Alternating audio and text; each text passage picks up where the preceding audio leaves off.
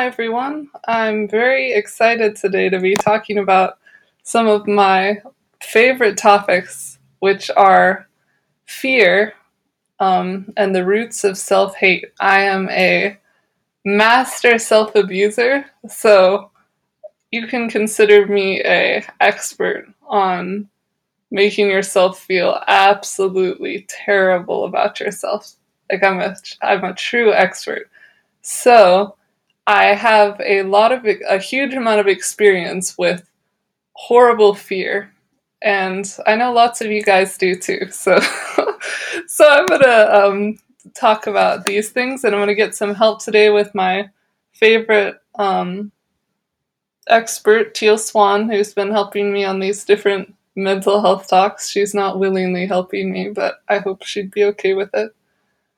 But yeah, I'm going to be inserting certain clips of hers to get into the topics of fear, the inner child, self-love, self-hate, and what the heck we can do with all those things. Okay, so one of the very most important things to realize is that fear of negative emotions and fear and invalidation of fear, invalidation of negative emotions are sort of the root cauldron of self-hate.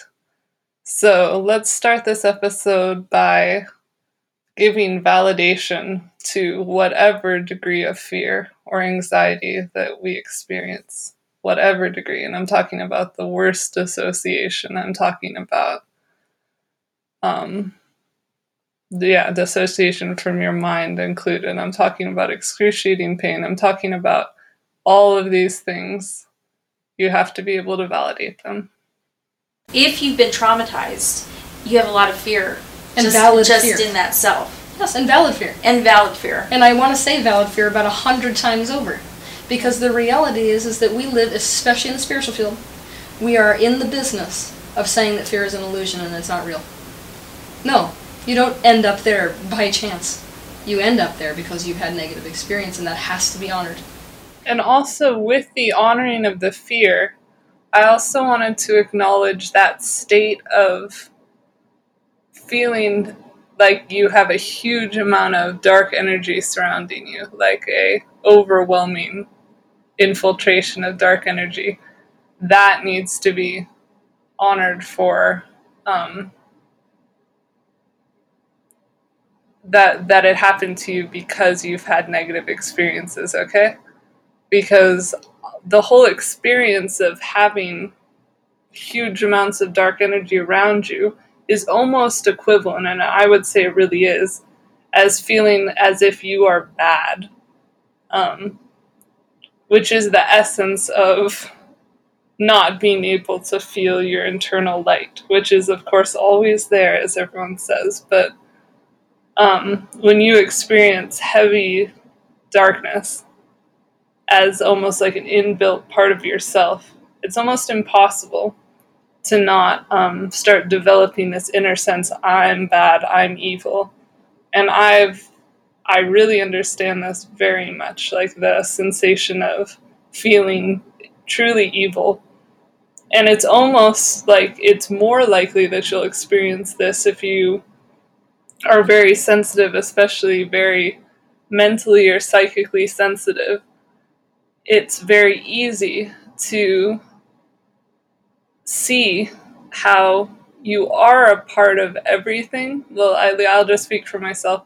It's easy to see how you're a part of everything and take the negative side of it all onto yourself. So if you are someone who understands the idea of loving all that there is, and that everything is a part of you in a way, I've found that my weakness in terms of feeling bad has almost gotten magnified in a good way. Hopefully I'll make it a good way in the end, but it can magnify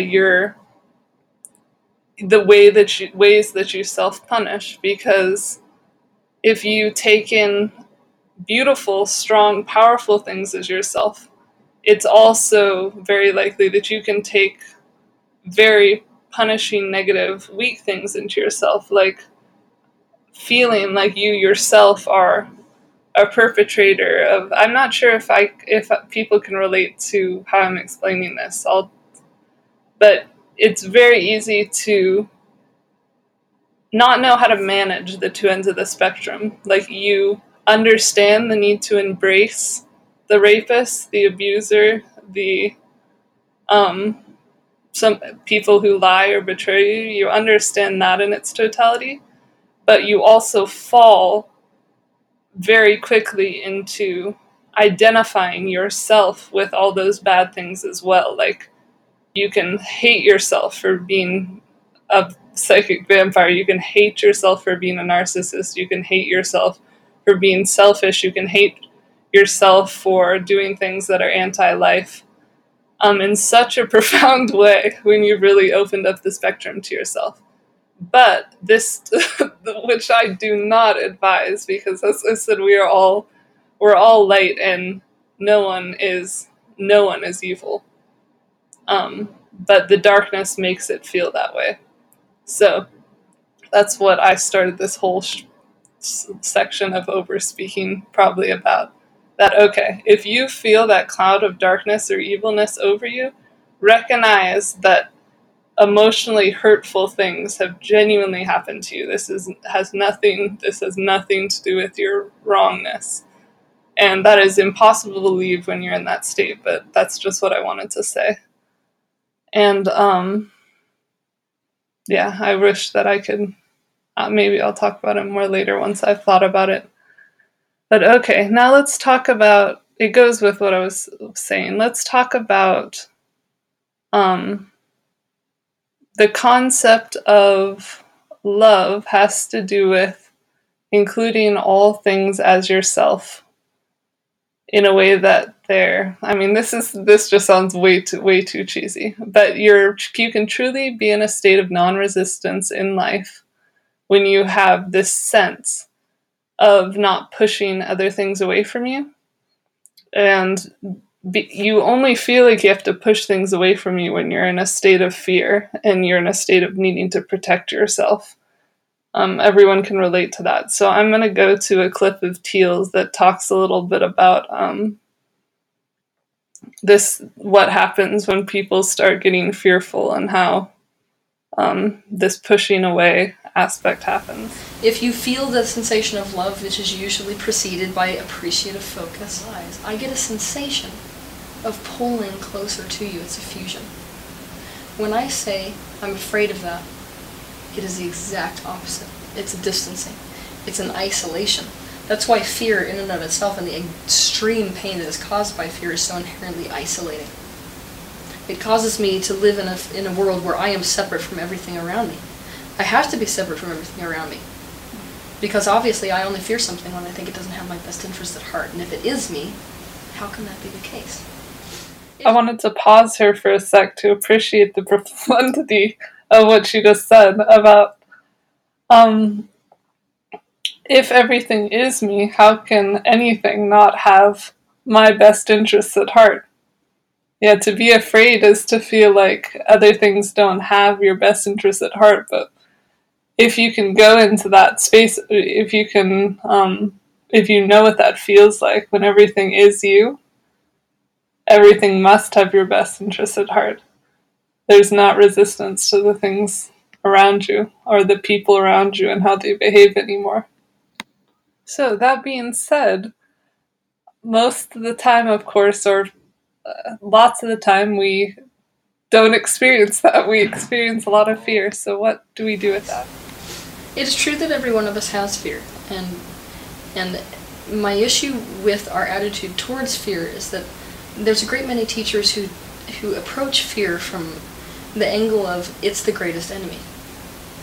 Fear is the tool of the ego, and the ego is the reason you can't be happy and the reason that you feel bad, and so it becomes yet another thing to fear and hate. So the way that we need to be approaching our fears is by loving our fears. And how do you love your fears? Very simply. You treat your fears as if it's a crying child, because it is no different. Okay. So if I'm desperately terrified of getting close to this person, I come in and love that fear. By saying, I mean, how would you treat a child? I completely understand that you're here. I'm going to meet your needs. I'm going to help you feel better. I'm going to soothe you. That's the type of attitude we need to be taking towards our fears. Not like I'm going to push through them, or I'm going to run away from them, or I'm going to tell myself they're ridiculous, or fill in the blank. So that's radical self-love, you see. So because this really radically being able to give love to your fear like it's a crying child, because this is such a profoundly challenging thing to do, most of us skip it. Most of us find ways to distract ourselves from it because we don't really find our ability to lock into comforting that inner child. But I'm telling you, that is the key out of nervousness and the key out of deep pain. Like, that's what needs to be integrated above all else. And like, I'm someone who loves, like, I love the get after it mindset, and I love the, I'm not sure, if you guys look up this guy named David Goggins, he's this guy who became a Navy SEAL. He had a horrible childhood, got really badly abused, and was a big mental self-hater. And he found the ability to will himself through incredible suffering to achieve huge heights of of physical fitness and internal peace, relative internal peace and empowerment.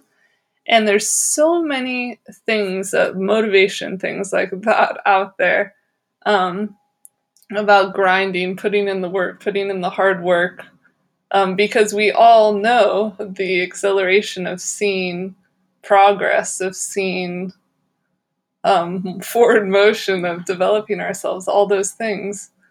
But what's far, far, far, far, far more challenging and brave, and I would say important, is this ability to caretake our fear like a child. This is the depth of it. And this has to be done before the expansion into personal development. This is so much more elemental, and this is so much more related to our collective healing. Someone who can really learn how to comfort their inner child is someone who can heal from their trauma, is someone who can heal from the trappedness that being traumatized brings. And we have so many deep layers of that. It's a beautiful idea that we could start caretaking our fear so that these inner blocks could start moving away. So somebody hates themselves. They'll be in a situation where it's like, okay, I need to win somebody's approval, and this is not going to come easy because I'm a horrible person innately. So I'm going to do whatever I can do and really be resentful of it that I'm doing this thing that I don't want to do. And it sets you up because people can't stand you when you've got that energy. What I'm watching is that it becomes a self-perpetuating cycle of abuse, self-abuse. It becomes the relapse cycle, where it's like something causes you to relapse into the behavior, whether it's self-hate or something else. And then because you've relapsed, that becomes another reason to hate yourself. And it's like a spiral from hell. So it's very important for me to be in a position where I normalize that for people. So that not only, so that they get, this is okay. To have a relapse is okay. I want to repeat that too. So everyone, like they're my family or my friends, with the sincerity, if you had a relapse, that's okay. It's really okay. It's completely okay. Treat yourself as gently as possible. It's the missing experience. We need to experience the missing experience in our lives. Most people who have gone through trauma, they are lacking gentleness, they are lacking connection, they are lacking security. Those are the types of things they need. And is there like a lot of anxiety that it seems like people with trauma, and it could be a lot of different reasons, but anxiety seems like to be such a huge one for people who've been through a lot of trauma. Yes, but I can explain this really quick if you want to know why. Oh, I would love it. Okay, anxiety is the byproduct of self-hate. Okay. What it is that I'm in a situation where I'm being treated badly. And the only way that I could take responsibility, feel powerful enough, was to take complete responsibility for why that was happening to me. I'm going to do that by going into shame. It's my fault. Now, one of the reasons that it's so incredibly difficult to get people who have survived abuse out of "it's my fault" is because that's the only control they ever had. It's my fault is the only thing that makes me not a victim. It means I can do something about it. But it comes with a seriously heavy side dish. And that's that if it's my fault, I did something wrong and bad. If you're struggling with stuckness or limitedness in your life in any way, small or severe, it probably has a lot to do with this concept that Teal just talked about of if this happened to me, I must have done something wrong. If you can get through all the layers of that, you can get back to yourself and back to the moment. But to those of you that are so far away from a feeling of clearness or presence and experience true hopelessness, I thought that Teal said something helpful about that too. What would you tell them to give them some hope? Because, that's the one thing that's always taken away, is hope. Okay, what would I tell them? Tell myself.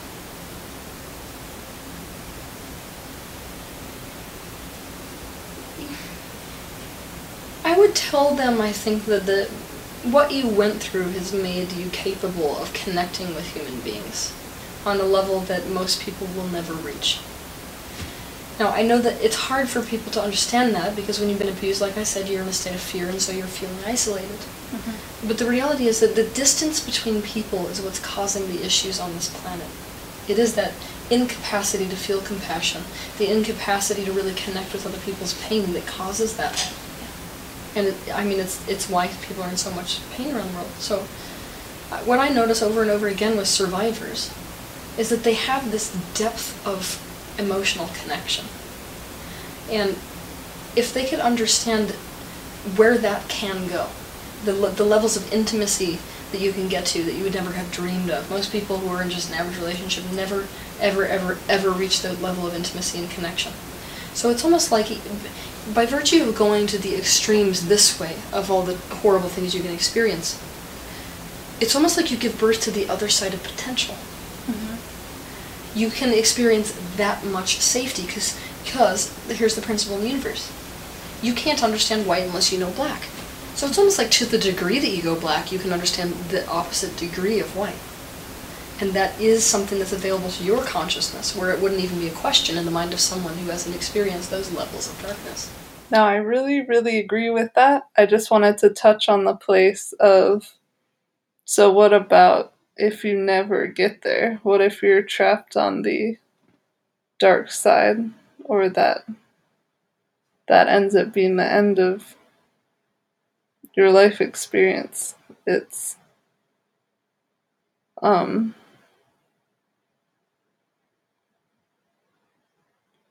do I put it? I feel like it's our duty, and it's ridiculous that I feel like I'd have to say this out loud, but because it should be 100% intuitive. But there's so much out there about like needing to go through darkness and your transformation, and everyone's going. Sorry for yawning. Everyone's going through their own version of their rebirth or their darkness or their challenges. When we obviously, if we lived a more interconnected life and we knew how to caretake our fear, the presence of this darkness would not be have nearly the same kind of position it has. So as much as I 100% agree with what Teal said about the degree to which you've experienced darkness is also the degree to which you can experience life, and that is absolutely amazing. And it makes me think of something that I wrote a couple years ago. I was thinking about something in particular, but one of the main sentences, I wrote a whole letter, but it said that the depth of your struggle will only strengthen your love. So if you're ever afraid about how bad you're struggling, think of someone looking at you and being able to say, the depth of your struggle will only strengthen your love. And now let's see, what was Teal going to say next? So yeah, with that idea of being able to embrace your struggle and accept it and even show it to people is the idea of authenticity. And that seems like that's what you seem like you do care about yourself and you love yourself. It depends. Yeah. Well, that's probably normal. I do. I mean, a lot more than where I was. But I mean, one of the things I'm the most dedicated to in the world is basically authenticity with where I am. Now feel this for a moment. How good would it feel to just feel free to be authentic all the time? How good would that feel to just be able to say what you want to say, exactly what you want to say, and say how you actually feel? Feel that for a second. Yeah. That's where it is. So I'm going to let Teal wrap up right here. This is what it's all about as well. So listen. Part of me trying to heal from my trauma was realizing that nobody had an answer for me. I mean, I would love to sugarcoat it, but that's the reality. It got to the point where, trying to heal from all the trauma that I went through, I hit a dead end.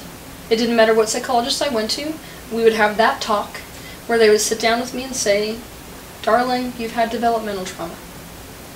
Trauma that is so severe that it has altered the way your brain is wired. You are going to look at a life that's going to look a certain way. You're probably never going to have a day where you don't have dissociative seizures. You're going to have issues in relationships probably for the rest of your life. You're going to have to live life a certain way. It's kind of like the talk that, it's like on a mental and emotional level, is the talk It's like, and they're supposed to be helping, right? Yeah. But it's this kind of talk that you'd get if you were paraplegic. Mm-hmm. You're not going to walk again. So, I didn't accept it, to be honest. Like, I would not swallow it. I was like, I'm not living this way. It's not happening. So, it was really disconcerting and put me into a super hopeless space that nobody had an answer, and that's why they kept saying that to me. Because they didn't want to own the shame. Right. They didn't want to say, look, none of us know what to do. Exactly, that was the answer. Yeah, the answer is none of us know what to do. But they didn't want to say that because it makes them feel inadequate. So it was scary to realize how damn alone I was. Yeah. And I realized that the answers were going to have to come from me. When I hear Teal say the answers were going to have to come from me, what that means is it's not meant in the isolated way that I've been treating it most of my life. It's meant in the way that I have to be my own pillar of trust. It doesn't mean I have to function alone.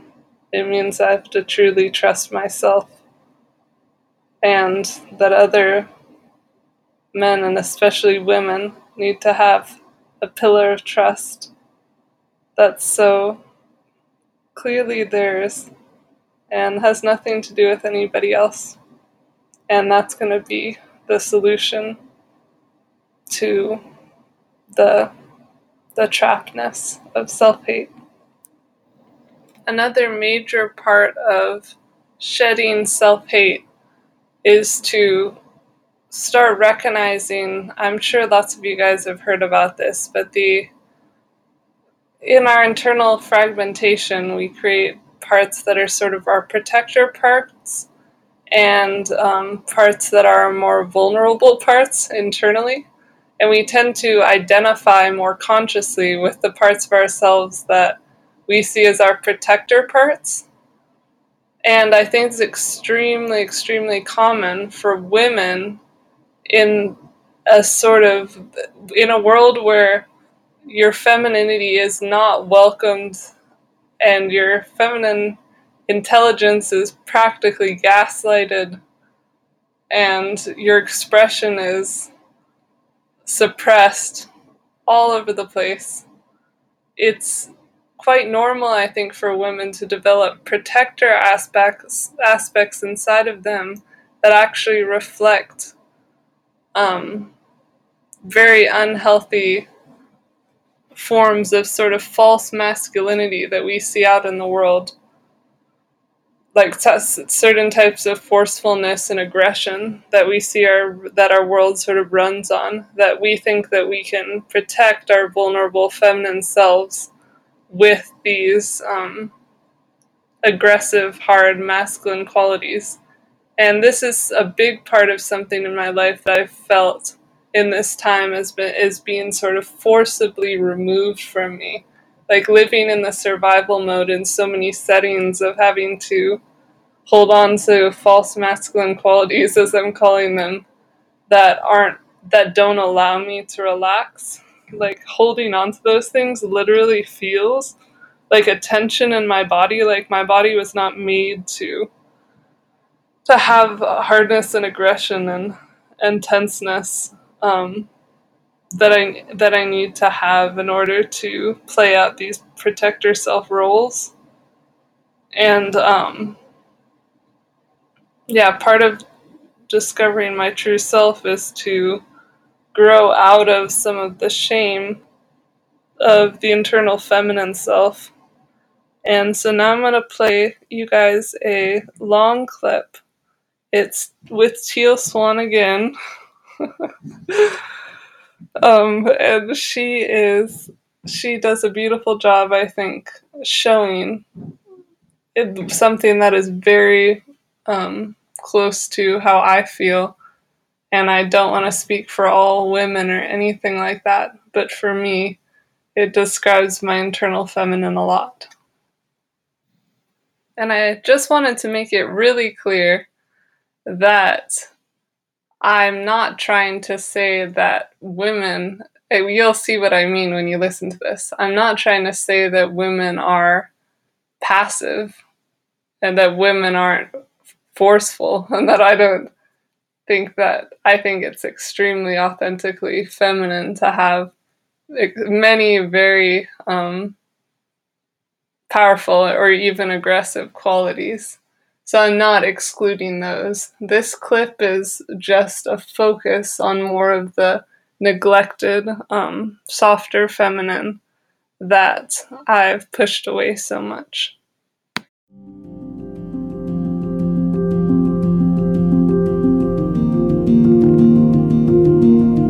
When we are dealing with an aspect of our consciousness, a part within us, it's really important to understand that we can't be politically correct, and we have to step completely into the perspective of just that part without any awareness of the other parts.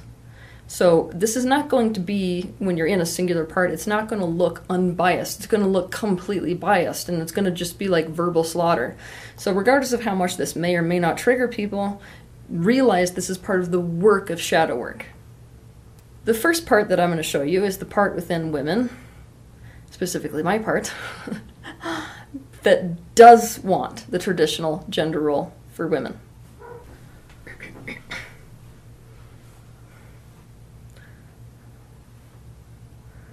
Okay.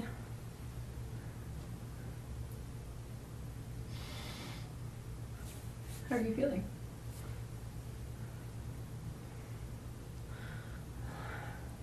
I'm feeling like life is too hard. I'm feeling very slow. Like I'm feeling kind of like I want everything to be motivated from the inside. Like if I want to do something, I want to be able to choose to do that thing and not have it be a schedule that's laid out in front of me.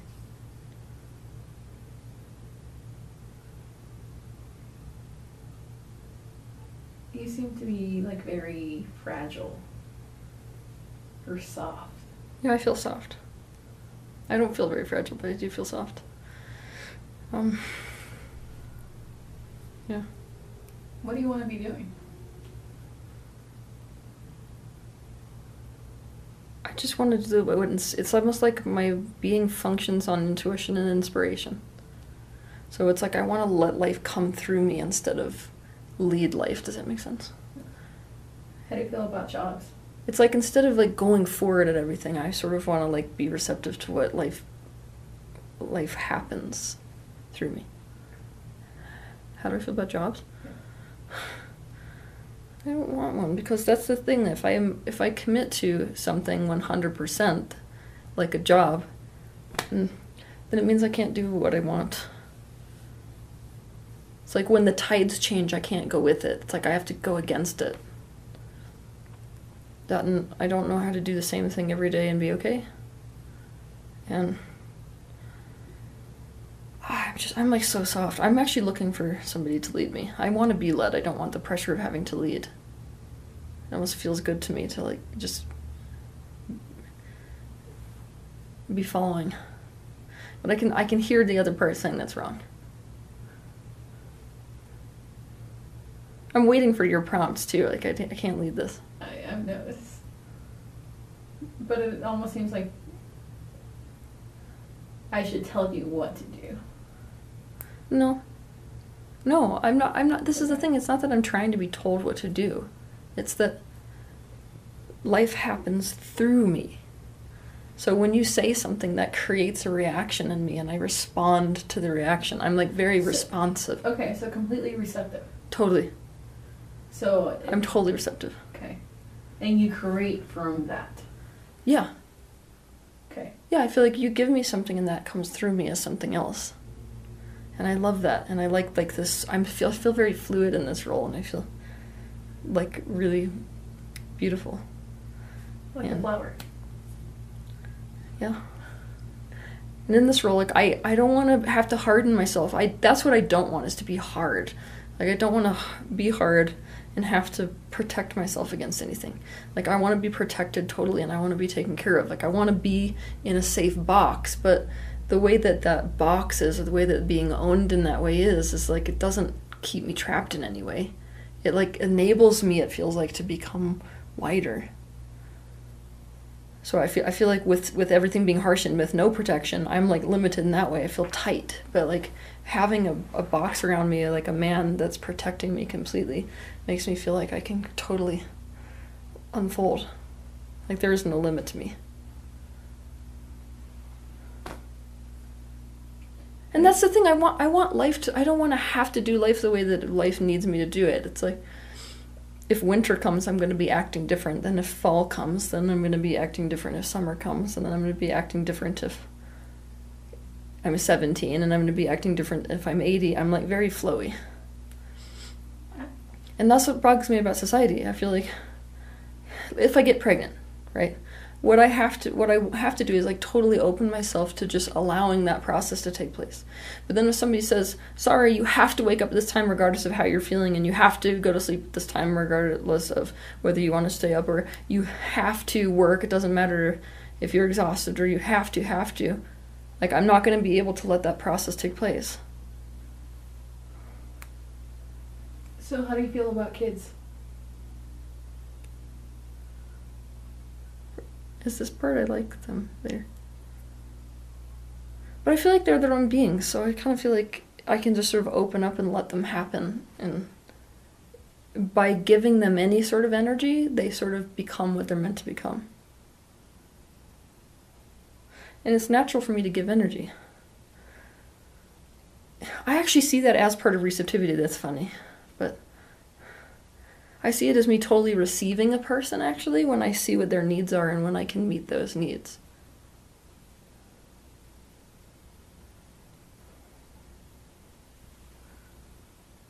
What do you want to know? How do you feel about the other part?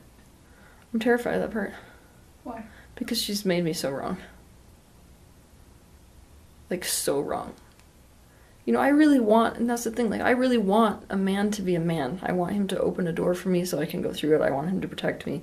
I want him to, like, take responsibility for me, actually. And I don't feel like that necessarily makes me, like, any less of a person. I feel like if we have specific gender roles, then, like, my role is valuable. But that one's telling me that my role is not valuable. And that it's embarrassing. So I've been basically told that I'm embarrassing. feel about today's society?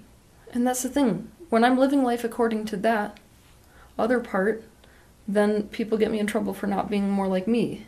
And when I'm more like me, people get me in trouble for not being more like that part. So I'm really confused and stuck.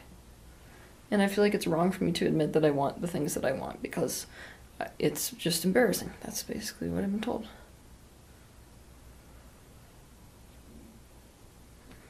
So how do you feel about today's society? It's scary. It's really scary. I feel like I have to be really, really brave and get really, really tight and hard in order to face it. And I feel like I have to deny parts of myself and like override parts of myself, and it hurts. It really hurts. So do you feel like there's space for you? No. Like none.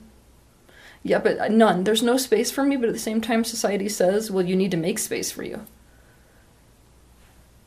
That's that's like defies the whole point of me. I can't make space for me. That's a forceful thing, and I'm not forceful. It's like my power is my openness, basically. I'm not forceful. You're receptive. I really don't want to be on camera anymore. I can tell. Okay. Is that it? Yeah, but I'm in a war right now with this other part, so... We can talk to the other part. Okay, I'm really anxious about that. So then Teal goes into another role, the role of the more of the working woman, and it's done very well too, but I'm not going to play it here. But if you look up the video, Why Do Women Give Such Mixed Messages? I'm pretty sure that's what it's called on YouTube. You can watch that part as well. I'm going to close out this episode by reading from the book, The Time of the Black Jaguar. I'm going to read from the chapter, The Teachings of the Snake, which I referred to in the opening episode. And the subheading here is called My Encounter with the Wise Snake. The teaching that I received from the spider made me look at myself in a very deep way. In a world mostly run by forceful masculine minds, I started becoming fully aware of how the feminine nature was getting crushed.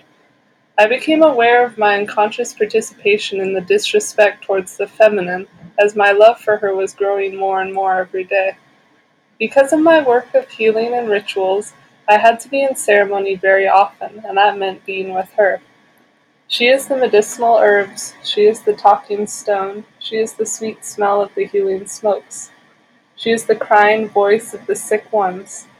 She is the blue star that guides us to the fresh water that touches our mouth, bringing back to us the memory of our health.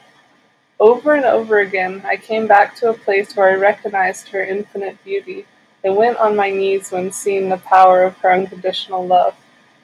With the help of a few years of intense suffering and the guidance of some good friends and elders, I was able to recognize that the same conditions that caused the divorce with the mother of my children created my separation from the feminine nature that I had come to love so much. I really wanted to remedy this, so I prayed for help. The most amazing thing is that Spirit already knew what was going to happen to me before it happened, and the help started coming even shortly before the divorce. I was helped to start changing my perception of the relationship between men and women while doing a vision quest in the desert of New Mexico. The useful insights I received in that experience I now want to share with all those needing help as I did during those years. I had been sitting under a tree for many days without food and water, crying for a vision with a kanunpa, sacred pipe in my hand, very thirsty and tired. I was using the little energy I had left to fight with the flies that kept testing my attention and patience. Realizing how distracted I was, I straightened my back and prepared myself for finding my silence again. Soon it all got better. Even the flies stopped bothering me. It was then that I saw, at the top of a small nearby tree, a large pink snake looking at me. We stared at each other's eyes for a while, which made me feel a deep desire to fall asleep. I made the effort not to do so, and then I felt more awake than ever. Thoughts from the snake's mind started appearing in my mind, along with some very clear images. She started with a very strong statement. In the beginning, all humans, boys and girls alike, are born as females. I kept giving her my full attention. She put thoughts in my mind that explained how later girls naturally grow up to become women. This happens when they start being called by the female power of the moon, to whom they are kin, and also by the queen of femininity, Mother Earth, whose magnetism absorbs their menstrual blood. Even when young girls may benefit from certain teachings and from going through a rite of passage, their most powerful initiation happens naturally as their bodies develop into womanhood. But for boys to become men, more awareness is needed. It is not enough to have their first wet dreams and realize that now they are capable of making babies. Boys need to consciously choose to become men and work on it. We all begin our lives inside our mother's body. We all start our lives being part of her, being her, a feminine being. Real manhood, as I understood with the help of the snake, is only the result of work and learning. It cannot be taken for granted. Awakening in my mind clear memories of my childhood, she helped me to see what happens when we are boys and teenagers. We keep watching the girls grow up, become women as the feminine beings that they are naturally. We watch how the mysterious power that started dwelling in their feminine bodies grows so clearly every day, while we, originally feminine but equipped with underdeveloped masculine potential, constantly need to seek references from our father and other role models to help us grow to be men. Boys need to be taught and initiated in order to become men. The snake helped me see how most nations around the world are in a human crisis due to the lack of initiations and teachings for boys to become men. So strongly seeking examples of masculinity, boys are receiving false models full of violence and arrogance, born from the media and the problems of male adults. Clearly and without beating around the bush, the snake told me that not all of those who have a penis are real men. With the snake's help, it started to become clear to me that in a society where a lack of real models of masculinity, most boys grow up with insecurities. These insecurities often appear when the presence of girls who are becoming strong in their feminine nature. If this condition continues at a more advanced age, a mysterious, strong, and attractive young woman could feel like a threat to a youngster who still has not found out how to be a man. So somehow he wants to conquer her. He wants to prove that he is also strong, much stronger than her. From here, very often, two forms of male conduct are born: the way of the abusive male and the way of the male who is a sucker. The abusive male the abusive males use their physical and mental strength to overpower women and put them under themselves. The suckers repeat with their girlfriends and wives the same patterns that they learned as babies to get their mother's attention and milk. Both the abusive male and the one who depends on the comfort of his mother's milk are males who haven't become men yet, no matter how old they are. The abusive one is really afraid of his lack of personal power, so he needs to constantly put down the females to feel that he is the one who rules. Aggressive demonstrations of power and superiority are his well-built defenses, and the man who still needs to suck energy from his mother is a manipulative man, a spoiled kind of man who feels entitled to be served and who gets mad when not given what he wants. Many men who seem to be very powerful suffer from these weaknesses. It is sad enough that women have to put up with these two different kinds of male behavior, but it is not only the women who have to endure this, it is also our Mother Earth. All the damage done to our mother has been directed by men who suffer from one of the conditions just described or from a combination of both. These men first started suffering from some insecurity, as is normal for most boys, but they did not have the fortune of receiving the right teachings for becoming men. They became efficient at what they always do, dominating and exploiting the gifts of the feminine. We all can see this as we watch how the Earth's wild powers have been crushed or tamed, and how the earth's juicy fruits are being sucked until the last drop by non-initiated men. After seeing what the snake was showing me and feeling shocked by the truth of it, I started making my own conclusions about the condition of men, and also started to feel guilty about it. She read my mind and moved down the little tree towards me, stopping at a very short distance from my head. By making this aggressive move, she stopped my thoughts. Then she asked me to look at the condition in which many women are living. My mind became filled with the battle scenes from the different European wars, millions of soldiers dying and millions of women becoming widows, having to raise their children alone under the most difficult conditions, feeling the need to develop some masculine strength to be able to survive. It was also shown scenes of women who decided to increase their power after getting tired of being with an abusive man. The power that they grew in order to defeat him was masculine. Then I saw a clear image of a modern European type woman, less feminine, more masculine. At this moment, the snake told me that the energy of women is so flexible and resourceful that if necessary, they can grow a man within themselves. The lack of men, or the lack of men who could be trusted, forced a great number of women to do this. These women then passed on to their new quote-unquote strengths to the girls of the generations that came after them. Unfortunately, the man that a woman can grow within herself isn't a real man either. Thanks to the light of the sacred snake, um, was shining on some blind spots of my mind, I had a very deep realization on that day of Vision Quest. I could see that both men and women have been promoting the development of a false masculine force, which is just the external manifestation of their image of power. Nowadays, everyone feels entitled to be powerful in the family and in the world, and the false masculine is ruling. I was able to understand that we are not really suffering from an excess of the authentic sacred masculine principle. We are suffering from an excess of the false masculine principle. Stopping the destruction of our world is what is at stake now. The deconstruction of the earth is only possible when not enough men are man enough to stand up and do something about it. The world isn't really suffering from an excess of masculinity. There's just a serious lack of authentic masculinity. We are not in the condition we're in because our culture became patriarchal and the masculine dominated everyone.